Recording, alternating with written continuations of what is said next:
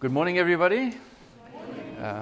Ek is 'n Engelsman, so hoop jy kan almal Engels verstaan. It's a voorreg om hier te wees.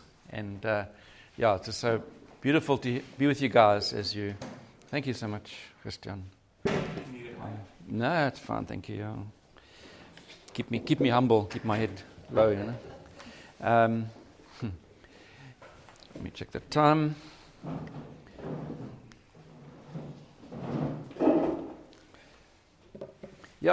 So we're from Cape Town, and we're part of a church called Joshua Generation, which we were part of its beginnings in January 1999, and it's been going, since January 1999. And we were there when there's 15 people, just like this, a small church starting out, and today it's 6,000 people, and it's just growing. We got 45 congregations, and they're starting to go all around the world now.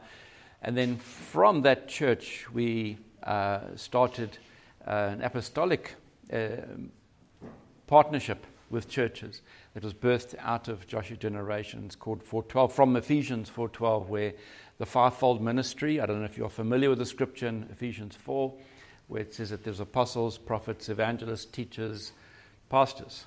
Did I get them all? Yeah, those five gifts are a gift to the body. We're a gift, you're a gift, we're all a gift in our different makeup that God has made us. And we're called to build each other up in the faith so that we can represent Jesus beautifully. And I love the worship. I hope you guys appreciate the worship leaders, the worship team. They multi-purpose, dual-purpose roles that they have to fulfill. But you've got worship of serious quality here. And it's so beautiful. Well done, you guys. Really present. So it's easy to preach now in the presence of God, And all our lives are called to represent Jesus well. When people look at our lives, they say, you're not hiding away. You're actually standing up and you're saying, no, look at my life as I follow Jesus. Paul said, follow Paul the Apostle. He said, follow me as I follow Christ. And that should be all our words that come out of our mouth. Look to my life. Today we are 40 years married, so we're celebrating with you. You can celebrating with us. And thank you. And, we made a covenant 40 years ago before God and before man. And we said, we will do this life together. And we will journey through this life together. We've got 3 sons in their 30s. We've got some grandchildren. And God has been good. But we were just telling some of the people last night that we didn't come from a religious background. Both of us, we didn't know God. And I went with I didn't tell you how I got saved, but I had a friend who was interested in a girl who went to a church like this, and people who loved the Lord. And I went along with him. He said, "You've got to come see this church." He's after the girl, and so he said, "But you've got to come see this church. They're different." And I'd only ever been in a religious church before. And if we did go, it was maybe once a year for Christmas. And I went to this church. I thought, hey, these people have got something. I've never seen this before.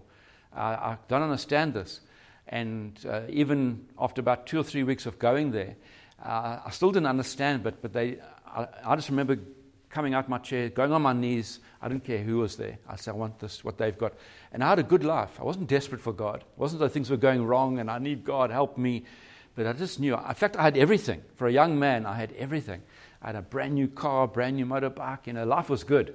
And the modern terminology, they say living the life, And I was living the life. I didn't need God, but I did. There was an emptiness. And I just remember crying. I said, God, come and fill me. And I experienced God just filling me at that time. I remember the next day, I was in the military at the time, and we had to go and do something as a military unit. And I remember we tried to the other guys did get drunk. I tried to get drunk, and I couldn't. I got sick instead.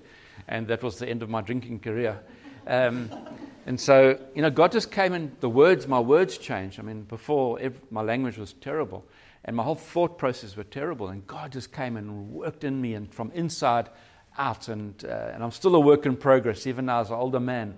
But the good thing about getting older is you learn about God. You learn how faithful He is and how amazing God is. And my walk with the Lord I've never wanted to go back to the world. The Bible says it's like a dog going back to its vomit. It's a terrible picture that the Bible gives, But it's so true. I mean, I thought, why would I want to go back to that? And when I've tasted of God and who He is. And so this morning I want to encourage you in terms of your walk with the Lord, because, I'm going to just speak from my heart if I can, just to try and encourage you, each of your lives, that one day when you stand before God, because it says in the book of Colossians 1:28-29, it says, as leaders, we've got to present you to God. We've been given a trust. We're not God. We're not Jesus. He is. But He's asked us to shepherd and look after His beautiful, precious bride, the people of God. And for us, when we stand for God, we say, Lord, this person, these people that you entrusted to me to look after for you until you come for your bride, Lord, I've taught them everything that I could teach them. I've lived in front of them. I've walked in front of them. Hebrews chapter 13, verse 7 says, imitate your leader's faith. It means copy your leader's faith. And so how are they walking? How's their marriage? How are their children? What does it look like in terms of their life? And can I copy that? And you can't live two lives. You can't come here on Sunday and gooi kerkmens, and then you go outside and you put on a business hat and now you're the tough guy. I was 24 years in business. I had my own business. I worked. My last job was the corporate world, was Total, the French petroleum company. They pronounce it Total. And so, I've tasted all that. I've had the Mercedes E-Class, Benz, and all the things. And like Paul said, I've had much, I've had little, but I've known this godly contentment. Just to be content in what God has got for your life. But the most important thing is, I think, Lord, here's my heart. And what is your heart? It's the will. It's the decision place.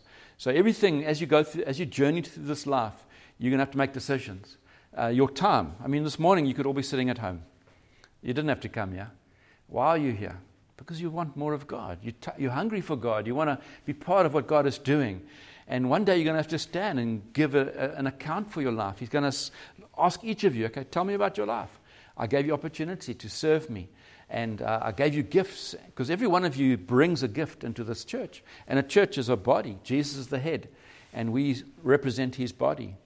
And if I'm talking too fast, put your hand up. Okay. I'm talking fast. Okay. You must tell me as well, if you guys. If I need to explain something, also just explain what you mean by that. So, our lives, our will here, we talk about our hearts. God says, when they came to Jesus once, they said, your mother and your brothers are waiting outside. And the Jewish culture is very respectful, like Afrikaans culture actually, very respectful for family and older people. And he said, who are my brothers? Who are my mother? Those who hear the word of God and obey it. And so that's this morning the challenge to all of us is, Lord, are we obeying your word? When Jesus was in the Garden of Gethsemane, we were there a year and a half, end of 2019, before, 2.5 years now, in Israel. And we were in the Garden of Gethsemane, and you are so amazed that Jesus was here. And he had that encounter with God. He said, Lord, if it's possible, take this cup from me. That I've got to pay for all the sins of mankind. But not my will be done, yours. Yours be done. And that's the will. So you're going to have to make decisions in terms of your job. We're from Durban originally. Well, Jenny was born in Kenya, then she lived in England, and she came to South Africa. But I was born in Durban. Our grandparents are Scottish. And when I was offered the job opportunity to come to Cape Town, I went to the leaders of the church. I said, guys, you're responsible. The Bible says that Hebrews 13:17 says, you've got to give an account for my life. It says that the leaders have to stand for God. And he's going to say, so tell me about the people that I asked you to shepherd and look after. Did you feed them well? Did you teach them properly my word? Did you care for them? Were you there when they were in trouble? What kind of a shepherd were you? And so we've got to give an account one day. As leaders, it's a scary thing. I don't know if and leadership is God's idea. It's not our idea, okay? It's in the Bible all the way through. God always raised up leaders. And so we went to the leaders of the church and said, look, this opportunity has come to move to Cape Town. In fact, they want us to go to Europe after 2 years and then spend 2 years in Europe and come back to South Africa and oversee manufacturing through all South Africa. And so the leaders of the church said, okay, we think this is of God. They prayed about it. They came and they gave us an answer. Because they've got to give an answer for my life. I've got to give an answer. I can't just pass it on to them, but together. And I've got to give an answer for my wife that God entrusted to me as one of his daughters, and my children. And so we're doing this journey of life together. And you've got to understand the body of Christ. It's a family. It's not just, this is not coming to church. Sunday is not the most important meeting. Monday to Sunday is the most important meeting, because that's doing family. When you're sitting on the beach with one another and just enjoying and doing life and talking about family and talking about God and talking about your job and your situations that you're dealing with, that is called family. And that is called that's what the church is supposed to look like. When the people look at us from outside, they say, you guys are different. Why are you different? Because you love one another. Because that is what the Bible says. Jesus says, there's only one thing that they will say, that you are mine, by the love that you have one for another. And not just, hey, I love you, hey, and I love you back, It's not just that, because they said, Jesus, even the Pharisees do that. But it's going the extra mile. It's been there. It's been, you know what, I'll go without money so that you can have. I'm hoping to knock your wire out there. It's sacrificial. It's a sacrifice. Jesus came and he said, a new command I'm giving you. But he repeated actually an Old Testament command initially. He said, love the Lord your God with all your heart, all your mind, all your soul. That was Old Testament. But he says, love as I have loved you. And how did he love us? He sacrificed his life. You mentioned that this morning, he came from heaven down to earth. He said, you know what, he's had everything up there. He didn't have to do that, but he said, I choose. He said, Lord, Father, I will go, and I will pay the price for their sins. And he came and lived, and Israel in those times wasn't a comfortable lifestyle. It was very uncomfortable.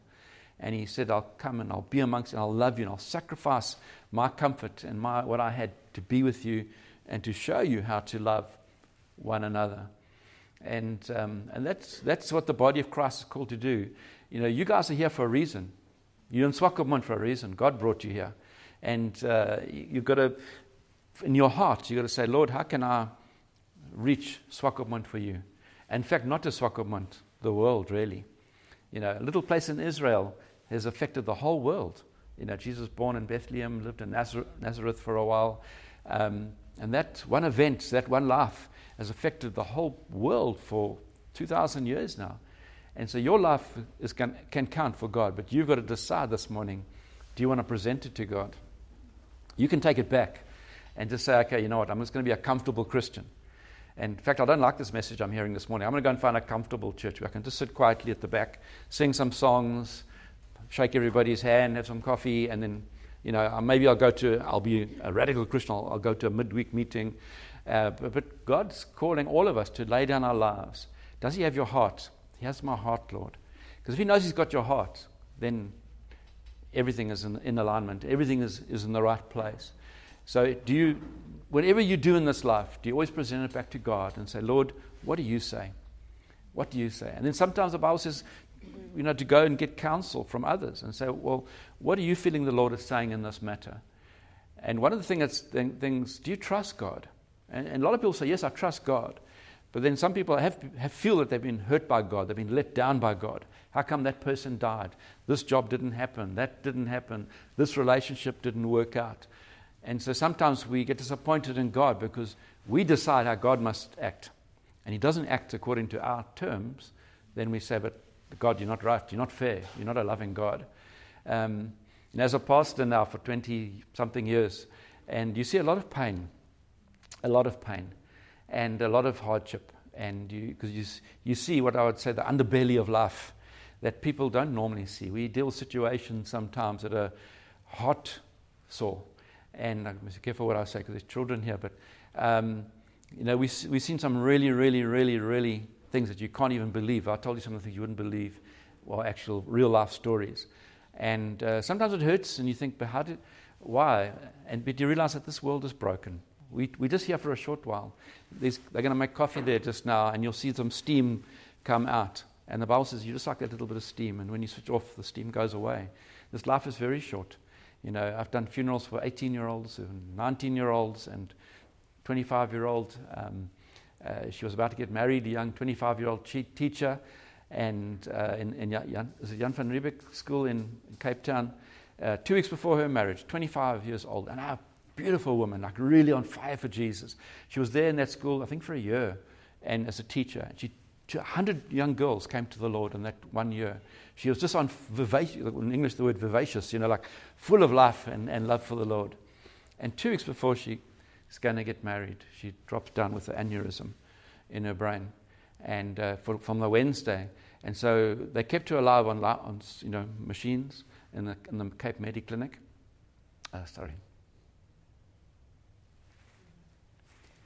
But we fought for her because we're family. They had a little chapel there at the hospital, and we were there all the time. Everyone, Christians were there, just the family fighting for her life, crying out to God, for her life. And even the father was a top Freemason. He's a lawyer, a big lawyer in Cape Town. And I heard that he was a Freemason. I called him to one side on a Friday night at the hospital, and I said, my friend, I don't know much. I'm not an expert on Freemasonry like you are. But you guys, you pull, you make curses on your family when you join this Freemasonry thing. And, you must consider what you have done. And I'm not putting the blame on you, but we are desperate now. We are fighting for your daughter's life. And he said, I've tried to serve Jesus. I've given my life and nothing happened. I said, you can't serve 2 masters.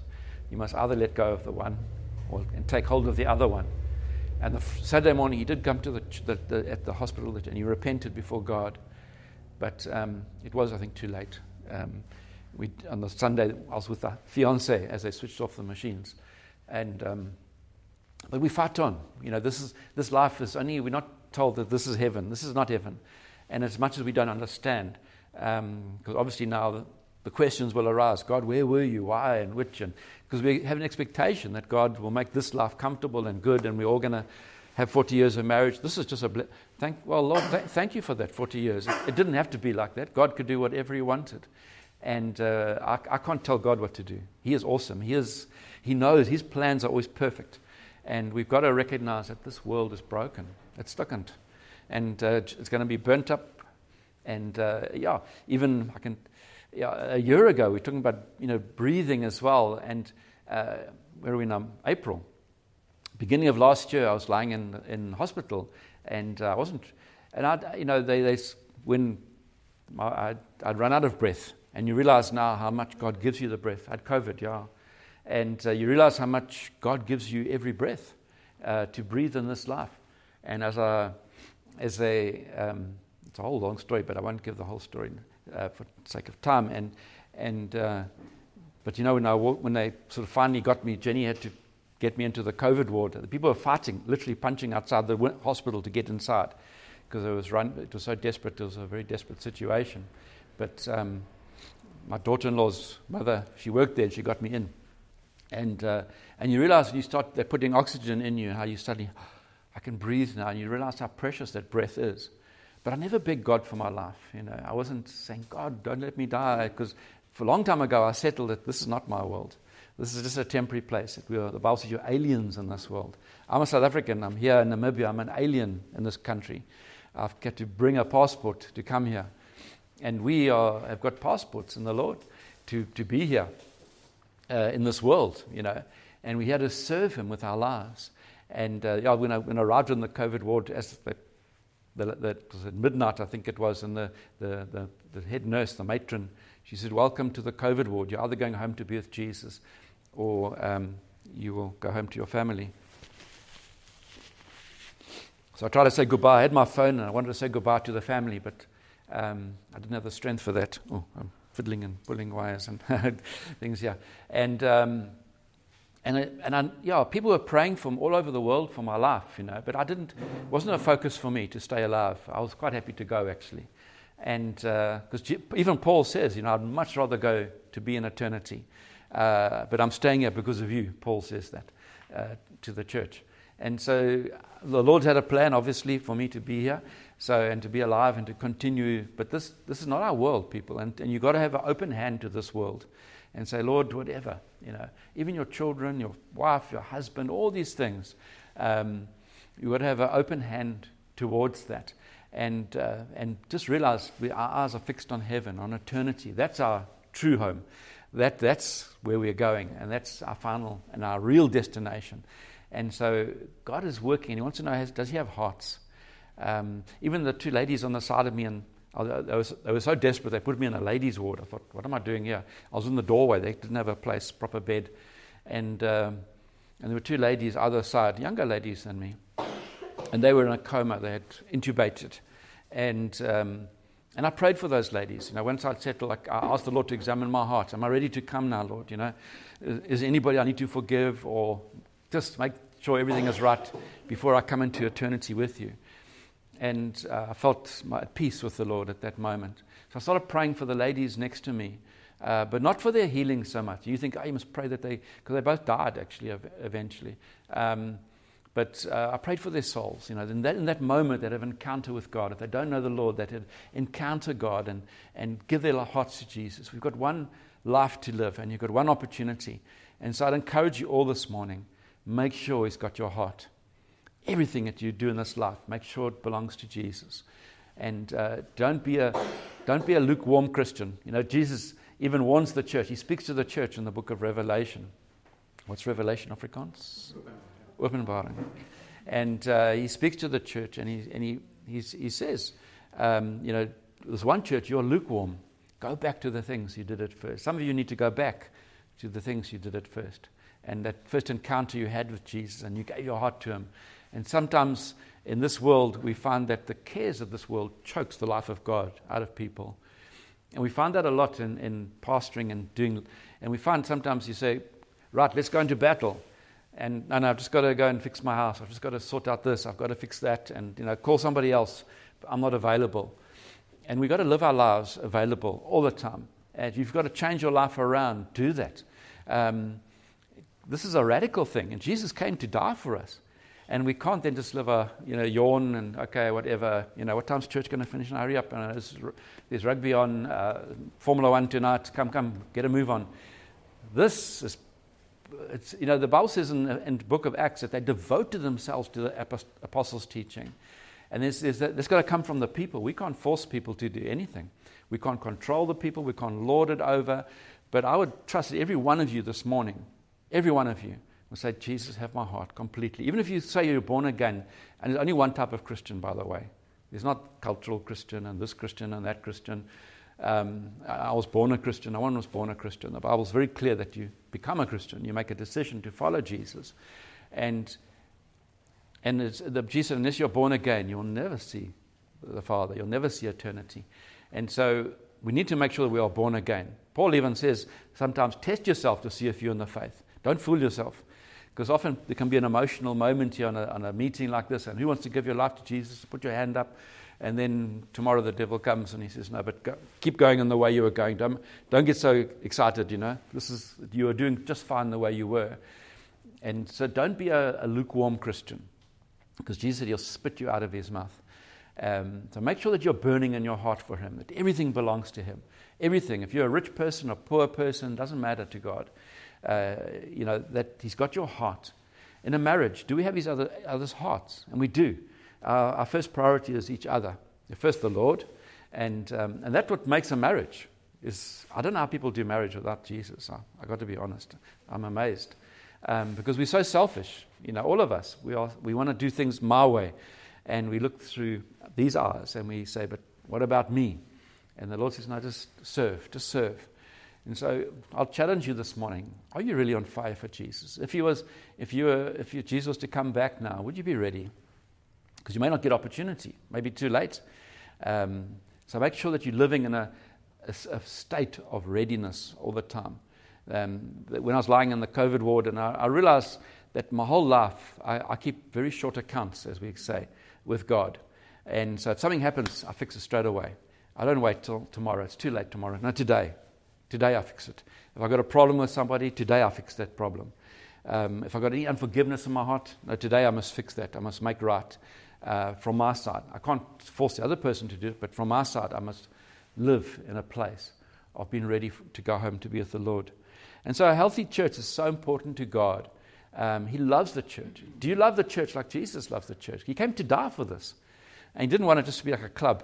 I ride motorbikes, I play rugby and I go to church, just like one of the things you do in life. Your priority should be Jesus. Everything should center around Jesus, everything. And your work, everything. When I went into ministry, you do pay a price. I still drove a German car, but it went from a Mercedes to a Golf 1 with Mari Biscuit tires and wind-up windows, and it was made in Germany, but that was about as far as they had it common with the Mercedes. But your salary goes down to the bottom. You just don't earn the same money anymore that you used to earn. And so there's sacrifices, but it's so worth it for Jesus. I mean, what can I even think of offering back to Jesus that could be this comparison to what he did for me, that he came to die for me, and that I might live in Christ. And so I'd encourage you this morning, I really would, I'd urge you to give your lives 100%. Why are you sucking air right now? Why are you alive? Why are you here? Why are you living in this year, 2022? Because Jesus wanted you to be. And he's got a plan and a purpose for your life. And he looks at this church as a bride, a precious, beautiful bride. And he wants her to come into fullness. So I'm just going to run through some of the things just to consider this morning. What does a healthy church look like? If people just say, no, this church is healthy. Because a lot of the letters and the revelations are written to the churches to speak about their condition and how they were doing. And Jesus would say to that church, no, I think only out of 7 churches, only 2 were okay. The other 5 needed to make some adjustments and fix what they were doing. And so we need godly leadership. And we need people who love the Lord. And God has raised them up to lead this work. And our relationship with them is to help them. We're not here to boss them around and to lord it over them, but we're here to serve them with our gift. And there'll be other gifts that will come as well over time, to come and say, and to bring what the Lord has given them to add to the church. So they are being raised up to shepherd you and to lead you. And would you make their job? In Hebrews 13:17, it says, can we put that up? Are you doing the scriptures? Is it quick to find the scripture? Okay. But Hebrews 13:17. Let's do that one. It says, the first one I mentioned earlier, remember your leaders who spoke the word of God to you. Consider the outcome of their way of life and imitate their faith, their love for the Lord. And then the verse 17, it says they have confidence. Some translations, that's a new NIV. The old one says, obey your leaders and submit to their authority, because they keep watch over you as those who must give an account. Do this so their work will be a joy, not a burden. There will be no benefit to you.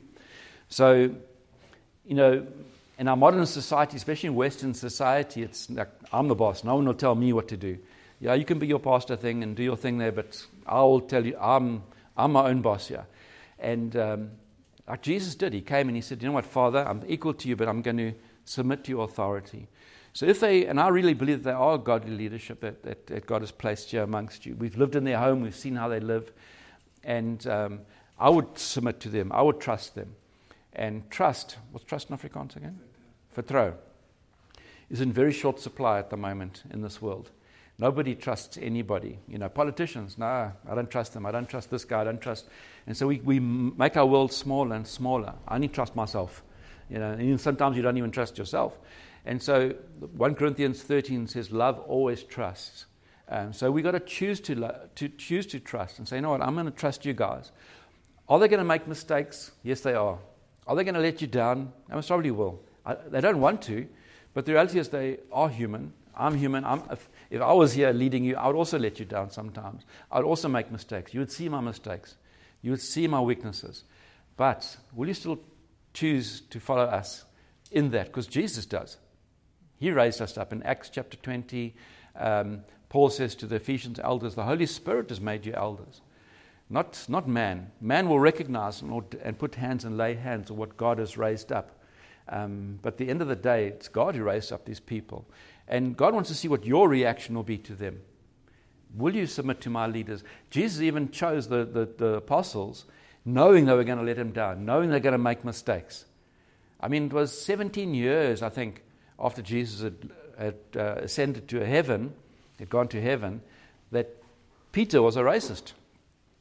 When the Jews came, he would pull away from the Gentiles and he'd go and hang out with the Jews. And Paul said, I spoke to him in front of everybody. He said, hey, what you're doing is wrong. How come when the Jews come, you act differently now? And that's like a racist type of behavior. And so even they were making mistakes even there. We see Paul and Barnabas have a fight over John Mark. And it's interesting to see that and the Bible's so open about all the mistakes that they make, and not trying to hide anything. And so I'm dealing with a pastor this last week up in another city in South Africa where he's made a mistake. He's gone online and he's looked at some things that he shouldn't look at. And he had software that he asked two of the elders that he was leading to watch what he looks at. But he tried to bypass it and use words that would go around the software. But they picked it up and they confronted him. They said, my brother, you're leading us, but you're doing this. What's the story? And so they phoned me this week, and we had to discuss it and how do we handle the situation. Because about a year and a half ago, we had four of our lead elders, we had to step them down. Well, three were for pornography, young men who were caught up in pornography. And they came forward and admitted it. They were doing it. And the one guy also married, and he did some things that he shouldn't have done. And so we said, no, you guys, the Bible says the qualifications for an elder is in 1 Timothy and Titus. It says they've got to be men of character, more important than their gifting. And the Bible, 1 Corinthians 13 says, I don't care if you can prophesy mysteries and you can raise, because we look at a man or a woman and we think, they can do miracles, they can raise the dead, they can pray, and the arm will grow, and that must be a godly person. That's just a gift of God. Because we saw in the 1940s, the 1950s, with the restoration of the charismatic gifts, the Catherine Kuhlmans and the A.A. Allen and William Branham, these are big American names, where they were doing amazing miracles. But their private life was bad. One was a drunkard, one committed adultery, one became a cult leader. And so God is interested in character, because he says, I give the gifts so no man can boast. If I pray for a dead man and he comes back to life, you say, hey, Russell's amazing. I'm not, what's Russell? It's Jesus. I can't do anything. You can't raise anybody from the dead or do any miracles. It's through Jesus. So God's looking for men and women of character. Who are you? What do you like with your taxes? Do you pay tax? Do you lie? Do you cheat in business? And can we use you in leadership? Will you be a good example? Because you've got to be the same person you are sitting here on Sunday as you are on Monday at work. And so I find so many Christians, they take one hat off and they put another hat on in this regard. So godly leadership is very important and the Lord always raises up leaders. All the way through the scripture, we see God's raised up leaders from beginning to the end to lead his people where he wants to take them. And yeah, we make decisions always in teams. So that's why at the moment they are on their own in leading in this work. But Yaku can phone us at any time. This morning before I came here, two pastors phoned me, one from KZN, Northern Natal, and the other one from Cape Town, just with problems and issues that they're dealing with. And I had to sit I used your Wi-Fi and WhatsApp call and discussed ways. So we're working in team all the time. And being accountable all the time, I will ask him, how's his marriage? And he can ask me, how's your marriage? And how are your finances? Tell me about your finances. What are you spending your money on? He said, what's it got to do with you? Everything. Because we've got to live in the open. Because Jesus is all going to come out one day. And so we want you to trust them. And we want you to trust us. How can you do that if there's shadows and there's darkness in our life? My wife can look at my phone anytime. She can look almost whatever I've got. I'm not very good. I'm not very clever when it comes to technology. But my life is open. My wife always knows where I am. I've got this policy. I won't get in a car with a woman. I know this lady. She's a lovely lady. But if she says, "Hey, come, let's just go to church," I'll give you a lift to church. I won't get in the car with her. It's just the way I've lived my life for 40 years. Because I want my life to be that if you look at it and you say, but hey, why are you driving with some other woman in your car alone? If you come to my house, a lady comes to my house, because Jenny has a lady come sometimes to do her hair. And Jenny's not home, she's shopping and she hasn't got home yet, I'll say, no, we stand outside until Jenny comes home and then we'll go inside. If you come to my house and I'm sitting alone in the lounge with a woman, Like, what's going on here, I trust you, but, what could happen? And that's how all the guys, you see the big names are falling at the moment because they don't watch the small things. And so I want to go all the way to the end. I want to go all the way to the end. When I go into eternity, I want to know my life has been holy before God, that there's nothing that's going to come out. And so everyone's going to say, whoa, didn't know that about you. What, you're hiding that? See, it's all going to come out. So let's rather get it out this side of eternity before we go into eternity. So if you're hiding something now, trust me, you won't hide it forever. Because people don't realize that this is real. One day we're going to stand for God, and it's all going to come out. So rather live in the light now with the Lord. So godly leadership is very important, and living accountable lives is very important. And I know a lot of this has been abused in the past. Some of you may, when I mention some of these words, authority and obey your leaders, no ways. I've done that before. I got hurt. Not doing that again. And I know there's been ungodly leaders. But there's so many good leaders. I've been in leadership 40 years now, and I've seen so many godly leaders. And we know them. Our type of church we live, we're very involved with each other's lives. So godly leadership is very important. Can we trust these guys? And I believe we can.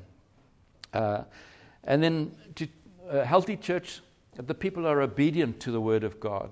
You've got to settle in your heart that this is God's word. It's not just some book, a random book. And I know that the Muslims are told that the Bible's full of errors, so we believing a religion that's got lots of mistakes. But this thing is so proven. There's 24,000 documents to prove that Jesus existed.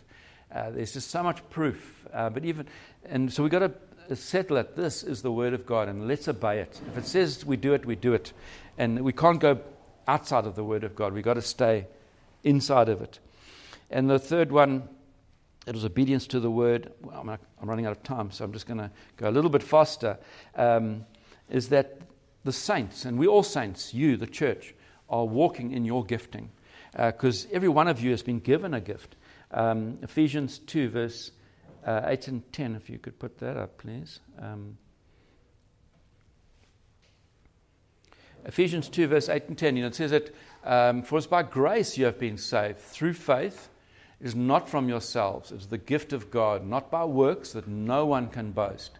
For we are God's handiwork, created in Christ Jesus to do good works, which God prepared in advance for us to do.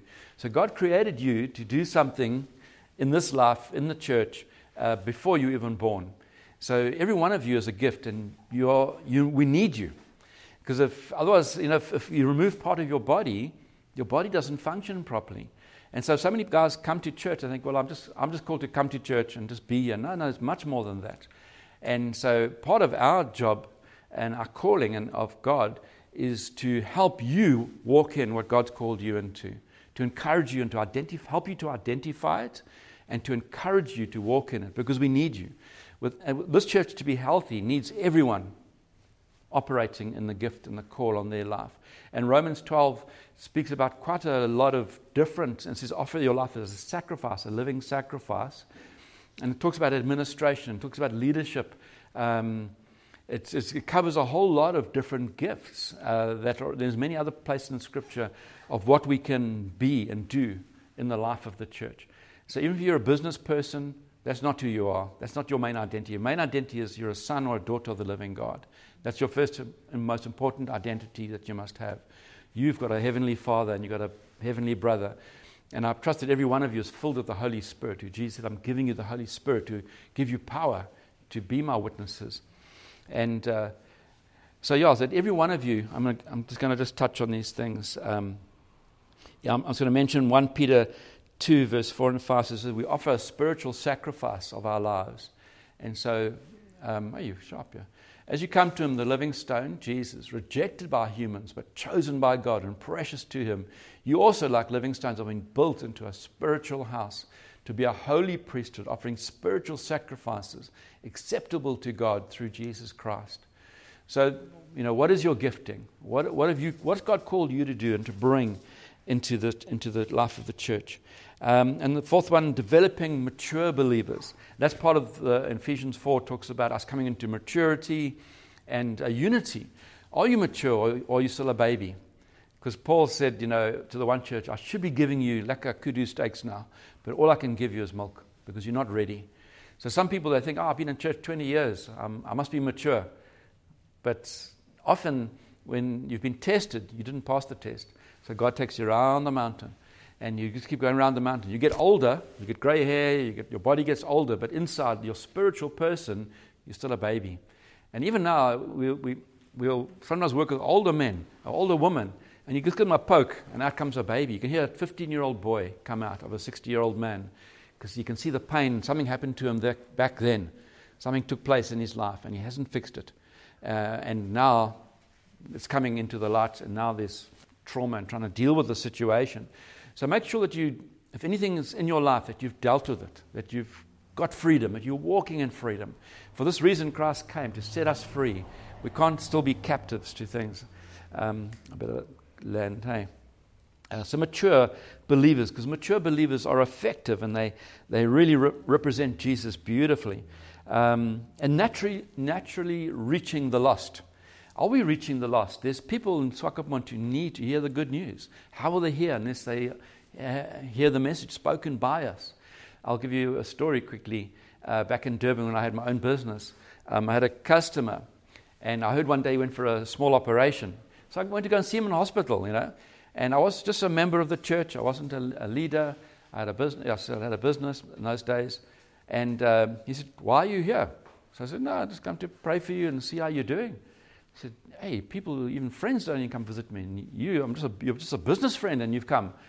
He was very he was most impressed with this reaching out to him. And so he would come and sit at my work and just open up his life and talk about, because now, I'd shown him love, Christ's love towards him. And so one day I said to him, "Hey, why don't you come with me to church?" He said, "Okay." So I said, "I'll pick you up Sunday night." "All right, good." So I pick him up and we're driving to church. And he's a big guy. He's a big man. His name was Sean van Lachenberg. And he said, "Listen," he said, "I'm Afrikaans, eh?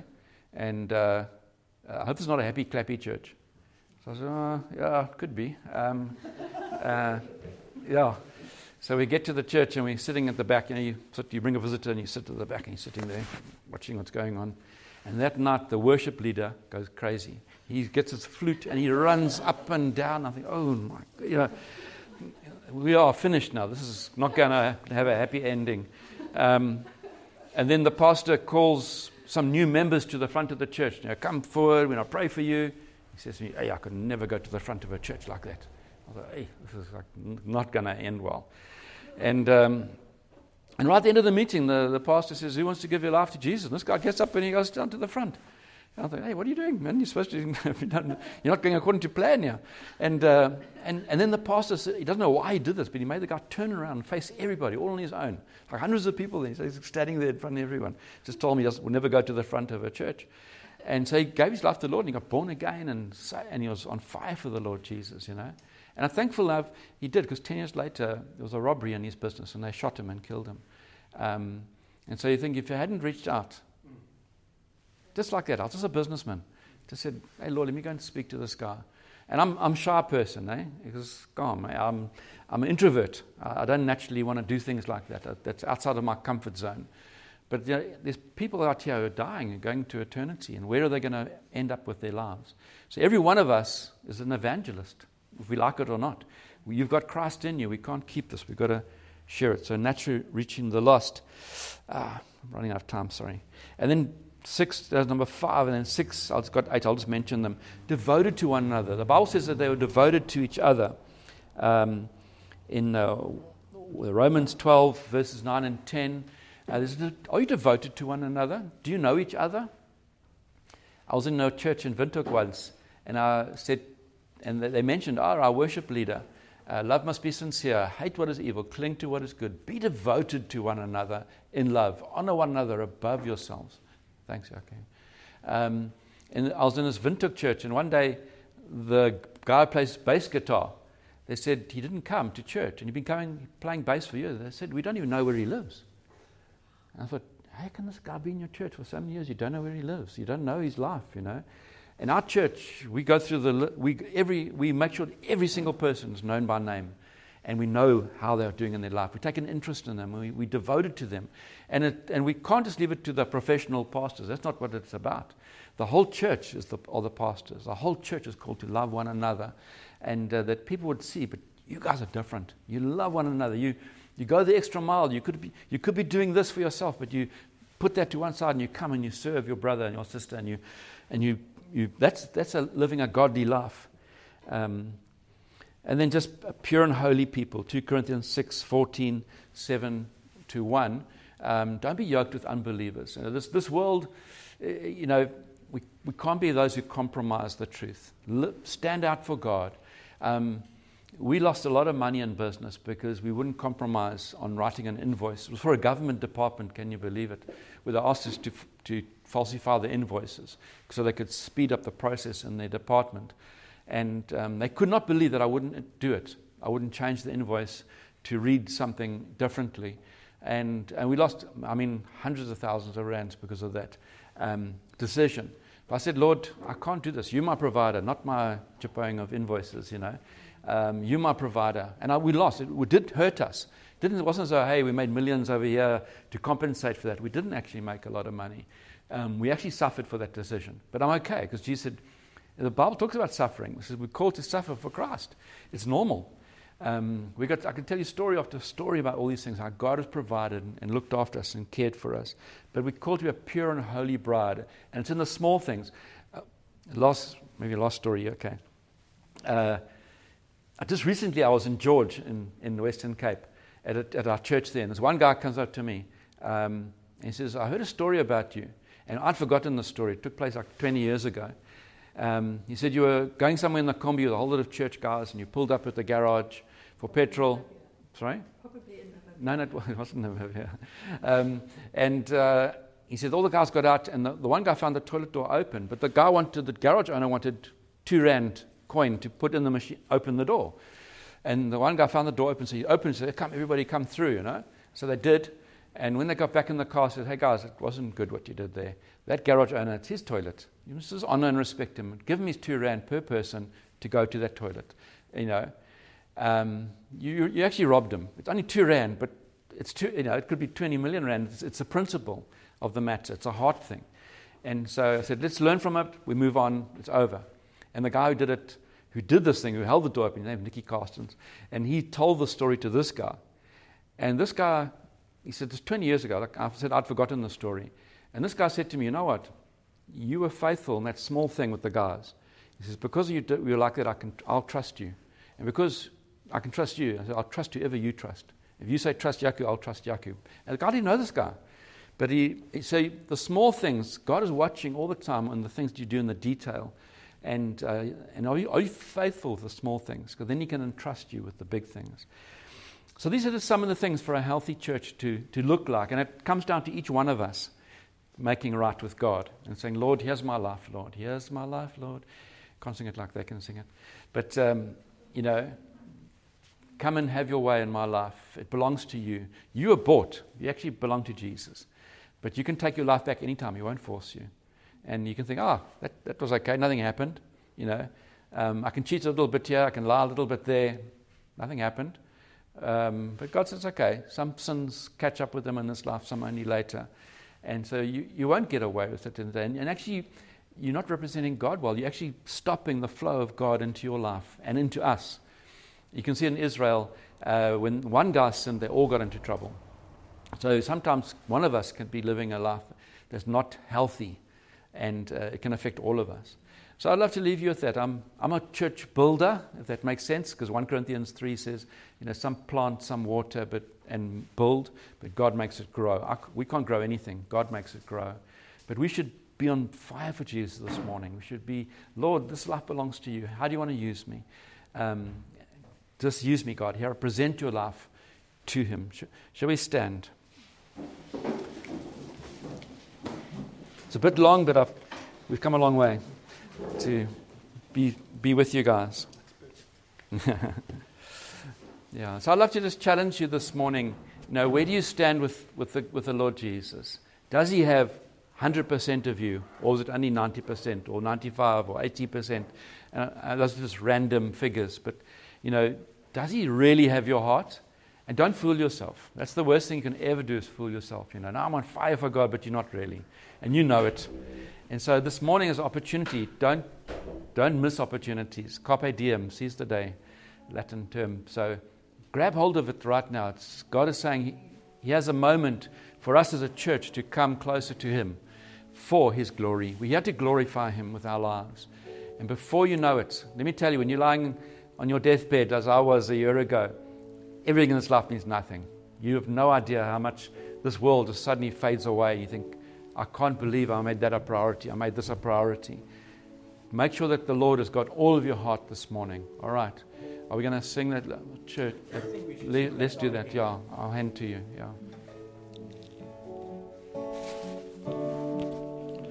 And do business with God now. As we sing this song, don't just sing words. They say Christians sometimes they don't tell lies, they sing lies. And you say, here's my heart, Lord, but you have no intention of that being actually true. Make sure if you sing it, and I think most of you are Afrikaans, and Afrikaans people are genuine people.